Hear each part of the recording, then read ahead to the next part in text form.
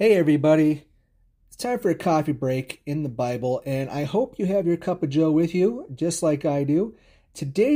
We're going to read from Matthew chapter 18, verses 19 through 20.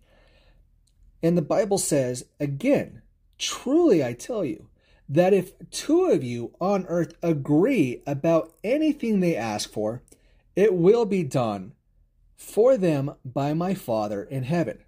For where two or three gather in my name, there I am with them. And this stems back to something I've said for years. I've said it in sermons, I've said it in gatherings, I've said it in conversation. People are the church.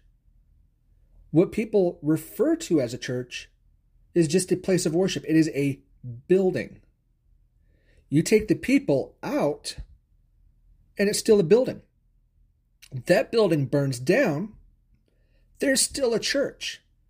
It is the people gathered in the Lord's name. People together, praying, worshiping, fellowshipping, and more in His name. All of us, every single one of us, when we come together, even if it's just two of us at a time, that is the church. And the Lord is with us.